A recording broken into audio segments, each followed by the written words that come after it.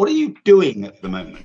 You seem to be bloody useless without a cricket bat and a ball in your hand or some gloves. Welcome to Pagecast, a podcast series brought to you by Jonathan Bull Publishers. By interviewing the authors responsible for some of your most loved books, we explore the thoughts, ideas, emotions, and creative processes that led to the writing of these books. If you're a reader with a zesty interest in people and stories, do stick around and enjoy what Pagecast has to offer. Before we start, we want to issue a disclaimer. Conversations hosted by Pagecast are happening from all corners of the world, so if we do have any inconsistencies with sound, we ask for your understanding as a listener.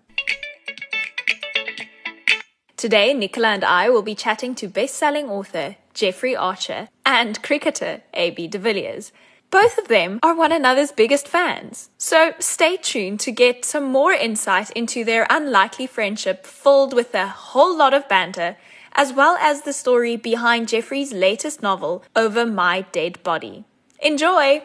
Morning. Morning, great man. How are you? Very good, and you? Well, let me start by saying how delighted I am and how kind it was of you to come in, Abby. Very kind indeed. Much appreciated. What are you actually doing in life? I'm enjoying family time, to be honest. Trying to take it as slow as possible after my career. I'm currently at a golf course called Leopard Creek. It's a very special place over here in the Lowveld area of South Africa. So it's close to the Kruger Park. It's been good. Other than that, it's just school time with the children. How many children have you got? I've got 2 boys and a girl. Oh, wonderful. Bravo. And I won't live long enough to see the boy playing for South Africa. You never know, eh? You never know. So, do you have any sort of particular long-term aims? Will you return as a coach or as a manager, or will you go into something totally different? I guess I'll always be involved with the game, but definitely not professionally after my career.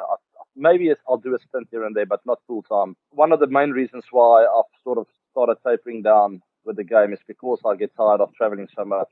Done it for 18 years now, and it's just time to be more often home than not, instead of the other way around. You remember our walk around the park in Taunton, yes, when you told me that would be your biggest problem, is whether you played all 3 formats or whether you had to give up one. You were then engaged to get married. Yep. Looking back, actually, I could have managed my career better. I didn't take that chat seriously enough with you. I should have maybe let go of one of the formats to make sure I prolong my international career with the other 2. But that was the advice I gave you, young man. I said, drop one and do 2. I wasn't listening. You weren't listening? I said, do you not remember? I said, drop 1 and do 2. And I, because I'm prejudiced, wanted you to drop 2020 because I look upon you as a great test cricketer. But that's prejudice. It's because I love test cricket. I was willing to tolerate you doing 1 day, but I would have, if you remember, I advised to just get rid of the 2020 and cling on to the girl, was my advice. I actually do remember that. It's very good advice. I'm sorry I didn't take it. I'd probably still be playing test cricket right now. So Either Jeffrey or AB, if either of you want to tell me how you met. I can. I want to start off. Oh, you do, you cheeky thing. Who do you think you are? Okay, come on, man. If you remember correctly, I approached you and it wasn't the other way around. So my story comes first. It's actually the craziest story for me. I was playing a test match at Lord's. At that test match, I think I got 14 in the 1 inning and we batted quite well. So I had quite a bit of time in the change room. And I had one of Jeffrey Archer's books there, Cain and Abel, which I was reading at that very time. Funniest thing, my manager took me out for dinner after day 3 or day 4, I think, of the test match. And as we were driving out of the gates of Lord's, he said, look, there's Jeffrey Archer walking. He's probably watching the cricket. And I was like, what? Are you kidding me? That can't be. It's impossible. And he said, listen, do you want to meet him? I said, yes, I would love to. So I said, he's a kind guy. I know exactly who he is. I've met him before, I think. And he said, just jump out and just go up to him and say, listen, I would like to meet you. He's a cricket fan. He's gonna know who you are. Very surprised when I walked up to him and he knew exactly what was happening. He said, hi, A.B. de Villiers, you're playing well. I've been following your career, and I couldn't get a word out. But that's when the first time we met, and then not long after, I think you can tell the rest of the story. That is actually accurate. This insolent young man got out of the car, dressed, I remember, still in cricket gear. And I took a look at him and thought, well, you look about 14, 15 years old, so what are you doing in cricket gear? And he told me who he was, and quite rightly, because I've been a lover of the game for 50, 60 years. I remember the great South African teams all the way back. We in Britain were already talking about A.B. de Villiers as the next great all-rounder in the class of Garfield Sobers and Ian Botham. So I was actually ready to kidnap him immediately and remove him from the land.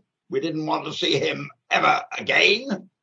And that was how it all started. And I consider it an honor that he has been a friend for so many years. I've followed his career as one of the great all-rounders the game has ever produced. And from time to time, he sought my advice on other matters, which are personal. But I was very flattered that this boring old thing got approached from time to time to chat about this and that. And I repeat, I consider it an honor to number him among my friends. Such a special and beautiful story. And it's so nice to get both of your versions. It was quite a big moment. I mean, I've known Jeffrey's books since I was, I think, 5 years old. My parents were reading it when I was very young. And obviously, I got into the books as well. And then to get the opportunity to meet him, I mean, it really was. I phoned my mom straight away and I said, "You will not believe what just happened to me." And it was crazy, man. I mean, and then the next minute, Mr. Archer came up to Taunton and we had a walk in the park, had a nice chat about life. I asked him a few questions about his books. As he said before, he gave me a bit of advice on a few things. And I mean, it was one of the big moments of my life. That's very kind. It was in Taunton and you were playing against Somerset. And you said you needed to seek some advice. And I suggested, as I know, I'm a Somerset boy. I know Taunton well. So we went for a long walk. And actually what was fascinating, A.B. said, I've fallen in love and I've met this wonderful woman and I want to spend the rest of my life with her.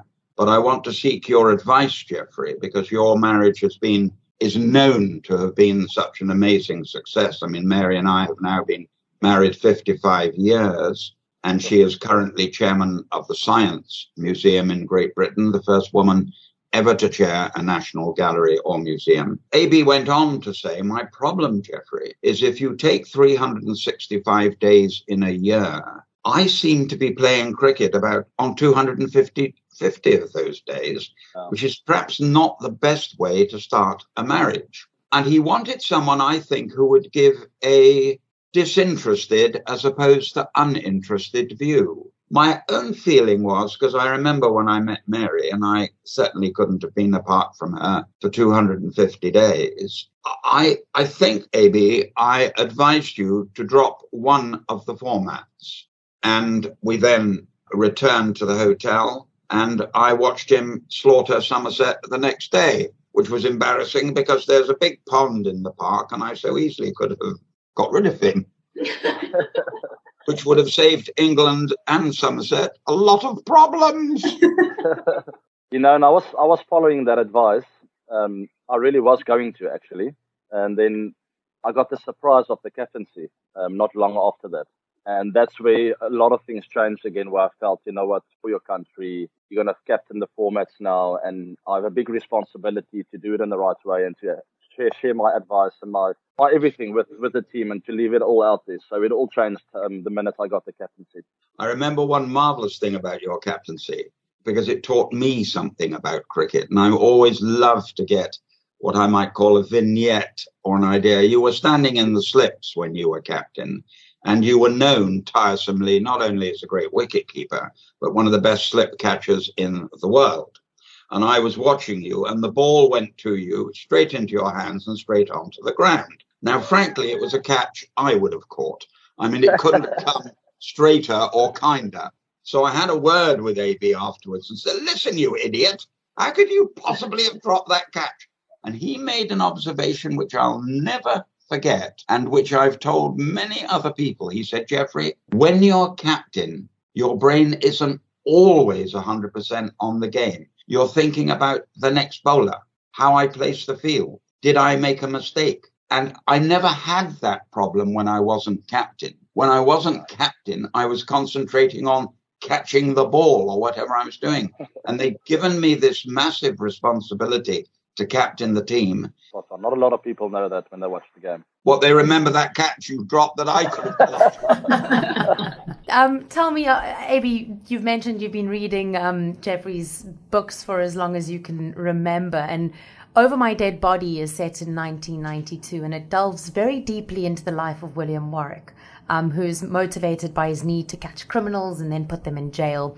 AB, seeing that you're a huge fan of Jeffrey's novels, please give us a character sketch of William, who he is, why do you like him, why perhaps you don't.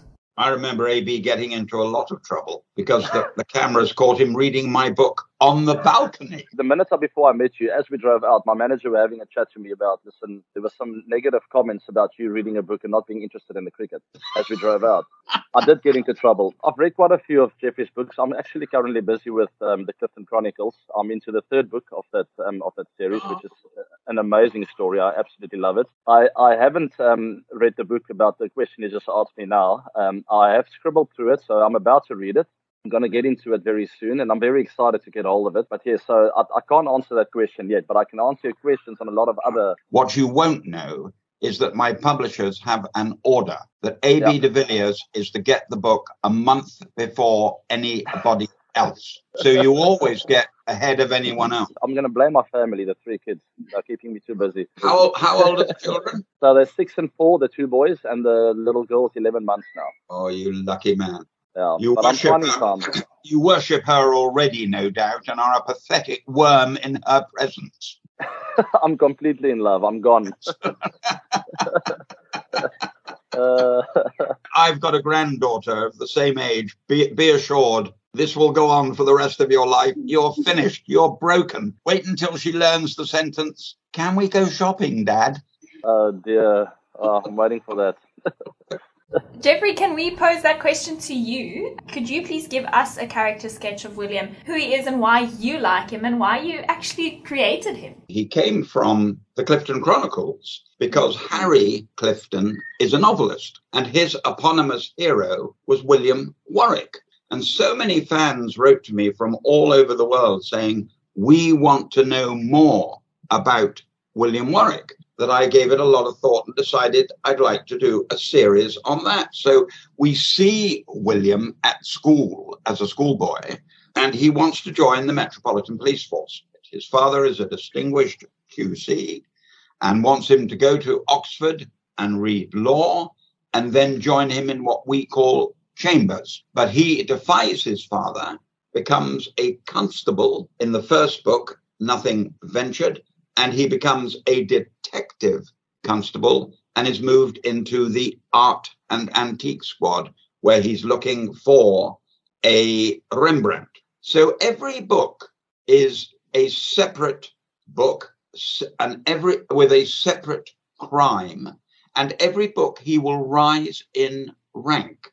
So in book 1, he's a constable doing art and antiques. In book 2, he's doing drugs and he's a detective sergeant.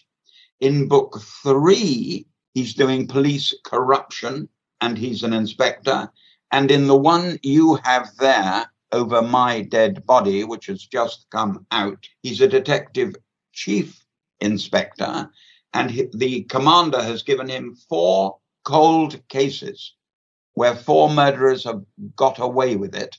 And the commander feels strongly that if you get away with murder, you might commit murder again. So that's his new job. And he's going on in the next book where he'll be a superintendent and will be doing royal protection. And then he will go chief superintendent, commander, commissioner of the Metropolitan Police. Whereas I have no doubt William Warwick will become commissioner of the Metropolitan Police. I, AB, have to live to the age of 86 if I'm going to get all those books to you.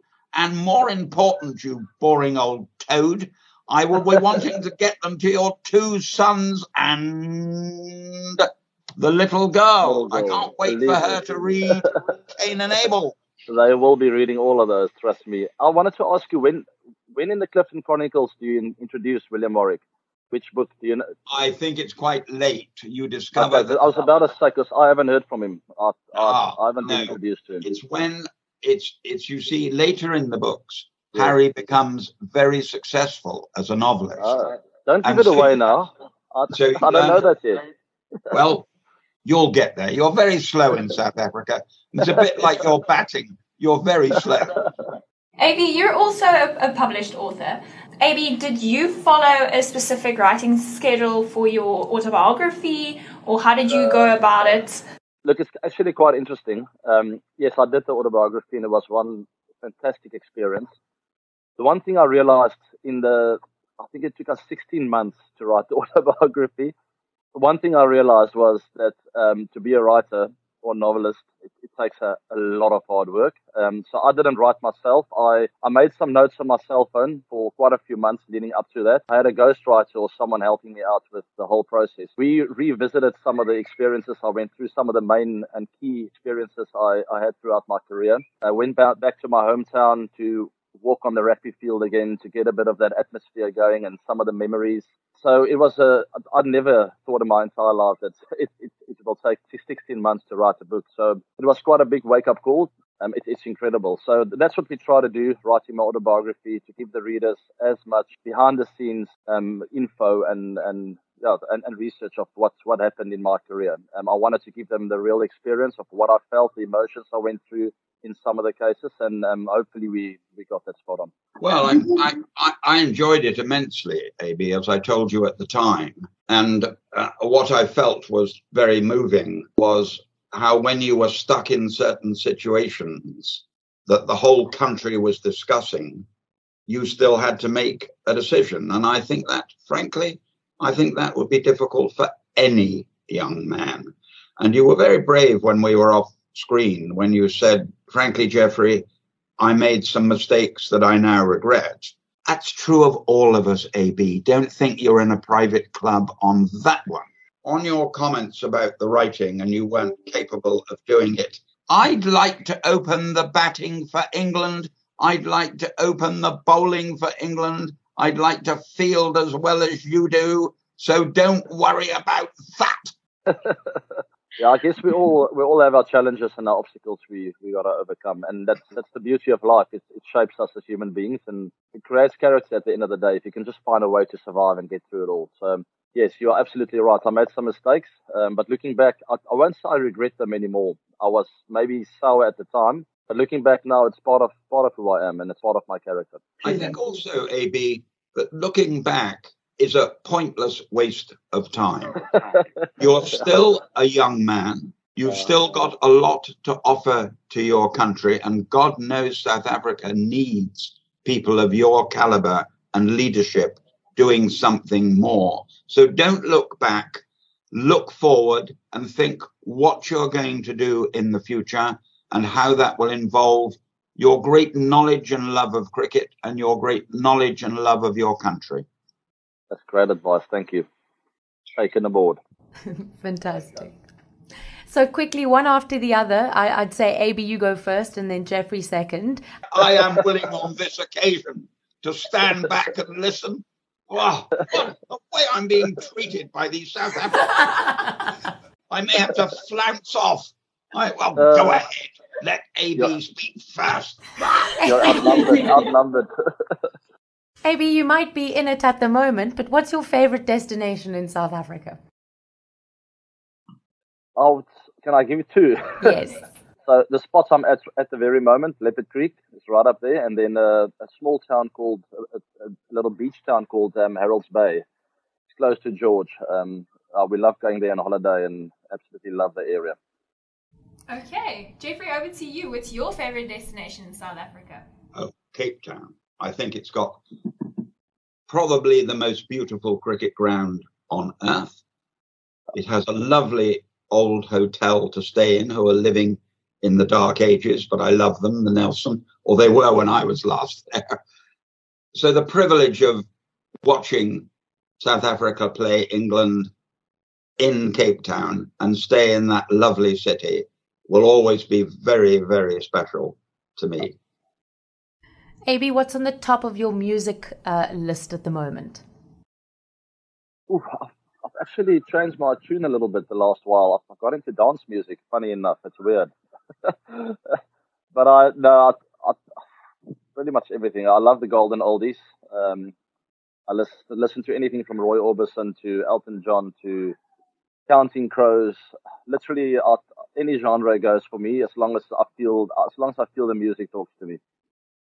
And Jeffrey, you've recently got yourself involved in a little Lionel Richie, is that correct? Well, yes, but what a pathetic reply that was from AB. In golden oldies, he wouldn't know a golden oldie if he saw one. A golden oldie, AB, is Frank Sinatra. It's Tony Bennett. It's not Elton John, who's a modern, up-to-date man and a friend of mine. He's not a golden oldie. He's golden oldie for me is a little bit different than it is for you. I think that was a little stab at your age, Jeffrey. yeah, boom. So, AB, if you could have breakfast with anyone, dead or alive, who would it be? Jeffrey Archer. That's very tough. I honestly want to hear where he comes up with all these stories in his books, because they are so original, and there's so much of them, so many out there. I mean, it's too much to handle. I want him to tell me where all this stuff comes from. You can't just keep writing like that. It's impossible. Well, I suspect, I just want to say, because I will answer the question of who I'd have breakfast with. AB would be the waiter at the time. That would get him into the room. That would get him. The ideas. You see, young man, you were born with a gift of coordination between bat and ball, which is why you're a great golfer, why you're a great tennis player, why you can do almost anything where a bat and ball are involved. But that is a gift. I have a gift for storytelling. I don't know how I got it or why it's there, but it's a gift. And to answer your earlier question, I would love and have been honored to have had breakfast with President Mandela. He wrote to me about the books, and of course, that was touching beyond words. And I never had the honor of meeting him. And I will remember the rugby match, of course, when he was wearing the famous shirt. I will remember it because I was there. I was in the crowd. I saw South Africa beat New Zealand in the final. How that idiot New Zealander missed a kick in front of the post remains a mystery to me. I don't think I've ever told anyone this. It was for another weird reason. I was in the ground, and when you'd won, my phone went from England, and I assumed it was someone talking about the game. And it wasn't. It was the Prime Minister, John Major. And he rang to say, Jeffrey, I want to tell you very privately, I've decided to resign and stand again, if anyone remembers that period. I left the ground at 100 miles an hour. Luckily, everyone stayed in the ground because they were cheering their heads off. And President Mandela was on it was just amazing. I missed all that. My car took me to the airport. I took the first plane back, and I was with the Prime Minister the following morning. So it's not a day I will forget. So my chances of meeting Mandela disappeared. But I have amazing respect and affection for a man who spent so long in prison and did not come out bitter, twisted, and revengeful. He came out as a great statesman with a love of human beings. And he, for me, is one of the great men in my lifetime. Oh, on that beautiful note. If you were not a cricketer, what would you be? I would say a doctor, probably. I would have enjoyed following my dad's footsteps. I always wanted to, and I realized at high school that I simply loved sport too much, and it wasn't going to happen. But my dad's been a doctor for ages now. He's a GP over there in the small town Bella Bella, and I've always had a lot of interest in what he does for a living. He took me to theatre quite a few times growing up. I've always enjoyed watching him at work. So yes, probably that would have been my second love. What was your handicap in golf? What was the best you ever got to, AB? I was a scratch at about 14. Oh, I was quite young when I was playing every day.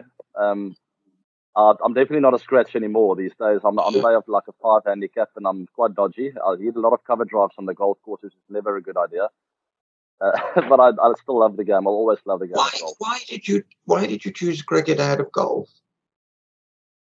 I went to a school called Affis, which is a very big rugby and cricket school.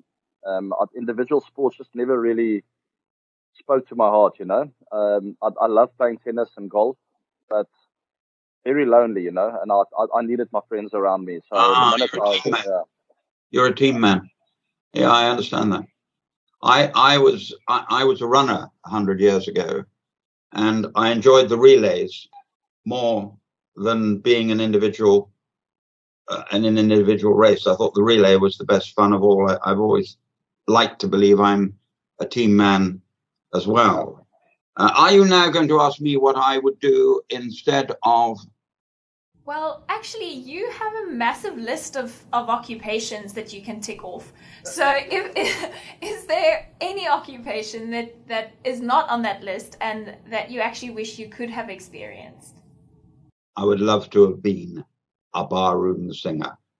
I saw Sinatra 11 times, and I just marveled not just that his voice was actually considered by experts to be a light voice, but his timing of a sentence, his ability to hold an audience.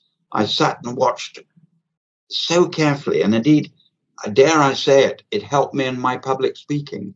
He taught me lots of things. He taught me about timing, and then I had the pleasure of meeting him on several occasions, and we became, dare one say it, friends. And he couldn't believe that I'd learnt my timing from him. And like AB, he'd read Cain and Abel, and because he told me, I said, how do you get time? And it was a bit like AB, you know, he did a lot of tours all over the world and on his own in a hotel room for long times. So he said, of course I read you, Geoffrey. It's not, he said, the price of fame is very strange.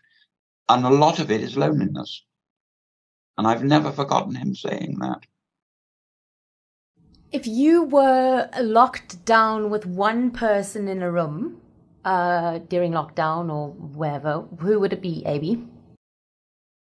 Well, we had lockdown not long ago, and I was in a room with my wife. I quite enjoyed it. So. And you're still married, so that's fantastic. Yeah, exactly. You learn new things about your family when you spend a lot of times in a confined space with them, and I thoroughly enjoyed it. I loved being around them the whole time, making food and being in the garden and seeing a different side of everyone. When you probably miss it if you're in the rat race and busy every day of training and going to the gym. With that lockdown, I was forced to just be in the house, so it was quite interesting. I really enjoyed it. And Geoffrey, I trust it would be Mary? Yes, it would be Mary, but how dare you trust it? I might have several other names. But nevertheless, it's wonderful as a writer because you can go on working. I have a friend who owns a restaurant who's nearly gone under, and another friend who owns an art gallery who's had a terrible time. Whereas a writer, you can pick up the pen and get on with it. And Mary and I have been together for 55 years. It's the longest period of time because of her brilliantly successful career, first as a Don at Oxford and then a Don at Cambridge, and then running one of the nation's great hospitals, now running the Science Museum. It's the first time we've had a really long time together. And that indeed was wonderful. But if she hadn't been available, I might have considered Anne Bancroft has always been the woman I've been in love with from a long distance. But she was in lockdown in America, so that wasn't possible. Amy, this is just the last question for you.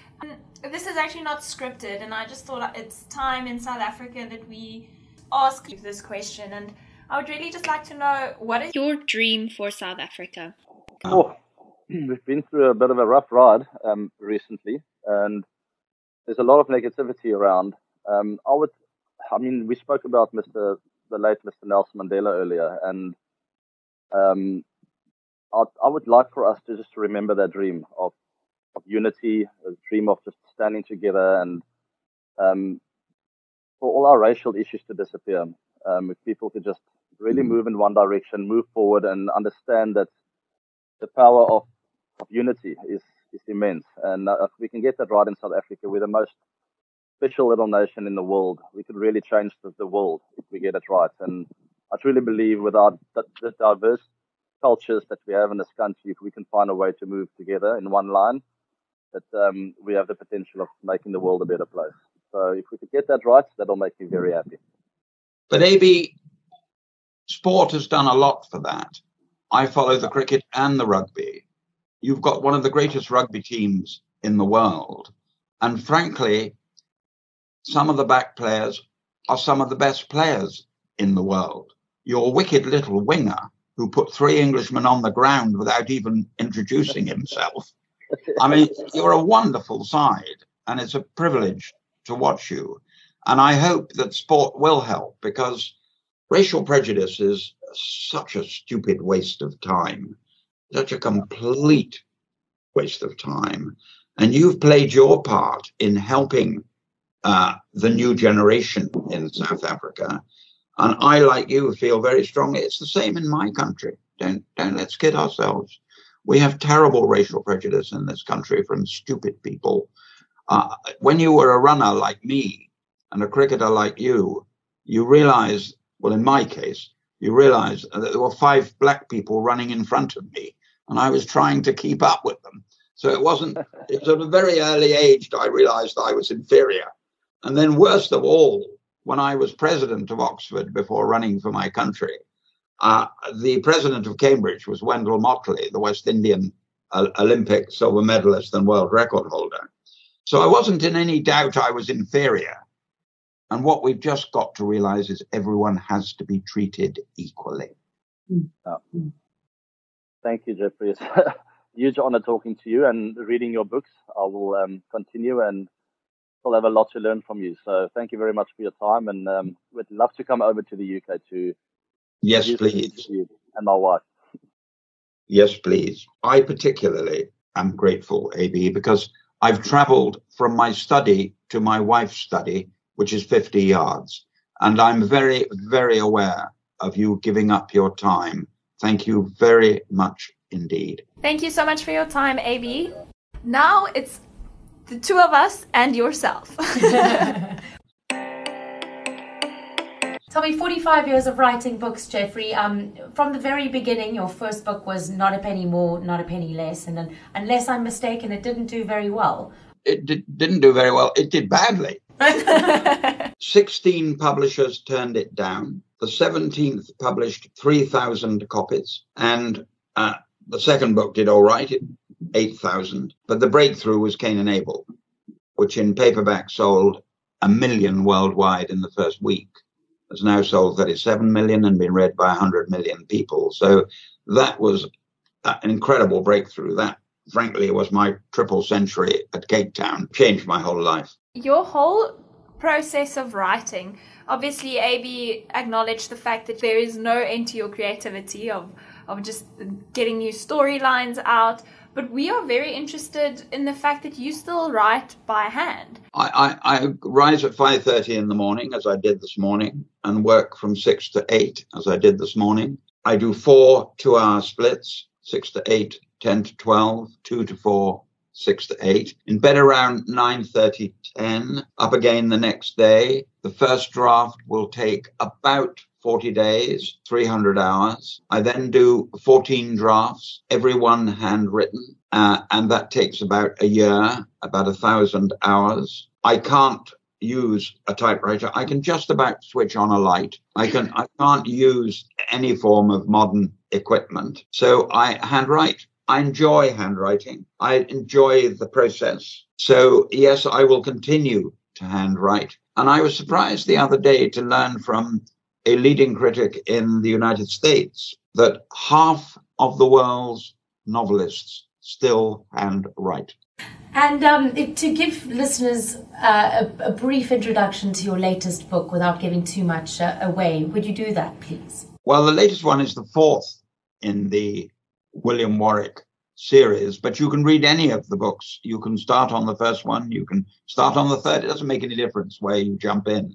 The fourth, William has just become a chief inspector and is now head of the murder squad.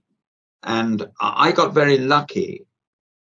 My chief researcher is a man called Detective Chief Superintendent John Sutherland, who sadly left the Metropolitan Police because he had a mental breakdown in what he described in his book as one murder too many. But I did go and see him and said, would you be kind enough to be my chief researcher so I don't make a fool of myself? So he gets to see the fourth or fifth draft and then corrects any silly mistakes I've made, so that I am confident by the time you read Over My Dead Body, it's been read not only by John Sutherland, but also by a lady called Michelle Roycroft. Now, Michelle was a detective sergeant in the Metropolitan Police Force, 30 years, just retired, and she was in the drug squad. So between John Sutherland and Michelle Roycroft, I'm pretty confident it's authentic. So when I do my storytelling, I bring also their expertise. We came across the fact that you value art. And would you please tell us more about your favorite works of art that you own and whatever art you don't own but you do admire? When I was a young man, about 17, I fell in love with a girl who was a year older than me, and she wasn't interested in me at all. And the only way I could get anywhere near her was that she was reading art history at Bristol University, and she would have tolerate me going to art galleries with her. And I fell out of love with her and fell in love with art, and have been collecting ever since. The Impressionist period is the period I most love, but I never stopped learning and I never stopped being fascinated. During COVID, I discovered a school I'd never heard of, the Newlyn School in Cornwall, and purchased 3 pictures, even in lockdown. So it never ends. My wife reminds me there isn't a wall in any of our homes that isn't already filled, and that we have pictures in cupboards. But it doesn't stop me because I'm a lover. And if you're a lover, you go on. What would your advice be to anyone who aims to live a full life? Meet people and listen to what they have to say. My privilege is I have so many dear and close friends, whether it be in art, whether it be in politics, whether it be in literature, and I've clung on to them. And that's what I think keeps me young.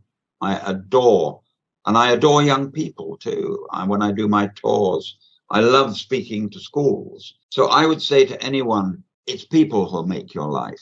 You'll make mistakes. God knows I've made enough. If you want to pick raspberries, that's fine. If you want to paint a picture, that's fine. Do what you want to do. Be the best at picking raspberries. Be the best at painting a picture. Like AB, never be satisfied with second place. That's what made him so very special. Yes, of course, he was talented. But I have to tell you, he's a bastard. He's one of the toughest competitors you'll ever meet in your life. That smiling, sweet thing you've just seen has got nothing to do with the real man. He's a killer. And that's what put him at the very top.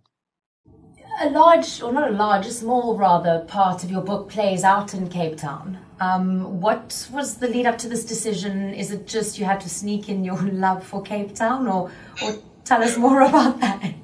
I always say to writers, write what you know about. So when I decided that the murderer would try and escape to Cape Town, I chose Cape Town because I knew Cape Town.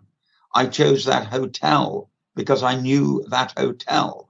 And then the reader will know you know that hotel. And the reader will know you know that cricket ground or you know that city.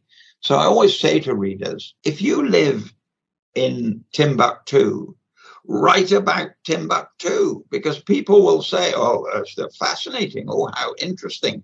But if you pick somewhere you've never been to, you'll get everything wrong. So all through the books, if you see locations, and indeed in the beginning of this particular book, set on a cruise liner, I've been on that cruise liner giving lectures. So I'm able to tell you about the cruise liner. When you see the auctioneering, I'm an amateur auctioneer. I do charity auctions. And so you see auctioneering. So I say to writers, write what you know about, and the reader will know it's accurate. Jeffrey, this might sound like a loaded question. What makes you happy? Other than one's grandchildren and one's family, which you have to take for granted, you're asking over and above that. I love the theatre. I love sport. I was yesterday watching India play Pakistan. I love the game. I don't care who's playing who. And I love life. I've had a very privileged life, and I'm very aware of that. Why am I with all I have on with you this morning? It's because I enjoy still kidding myself I'm alive. I enjoy still joining in the game, and I hope that'll never stop. It would be easy, of course, to live aboard, drink pina coladas, and drop down dead. But I don't intend to do so. That's great news. It was so lovely chatting to you, and thank you so much for your time, and also just for your kindness and just being so gracious and taking the time to chat to us two very young journalists in South Africa. No, it was a great pleasure, and I wish you both every success in your careers in a country that is going through hard times at the moment. But you're still, dare I say it, a boring old man in a boring old country. You're still, as a nation, finding your way. But South Africa has so much going for it. I would say to the politicians, for God's sake, start working together and put your country ahead of yourself.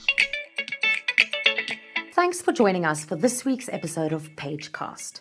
We have an incredible lineup of author interviews, so head over to our Facebook and Instagram and follow Jonathan Ball Publishers to stay updated and in the know regarding future episodes. Thanks for your interest in the story behind the story. Happy reading from everyone at Pagecast.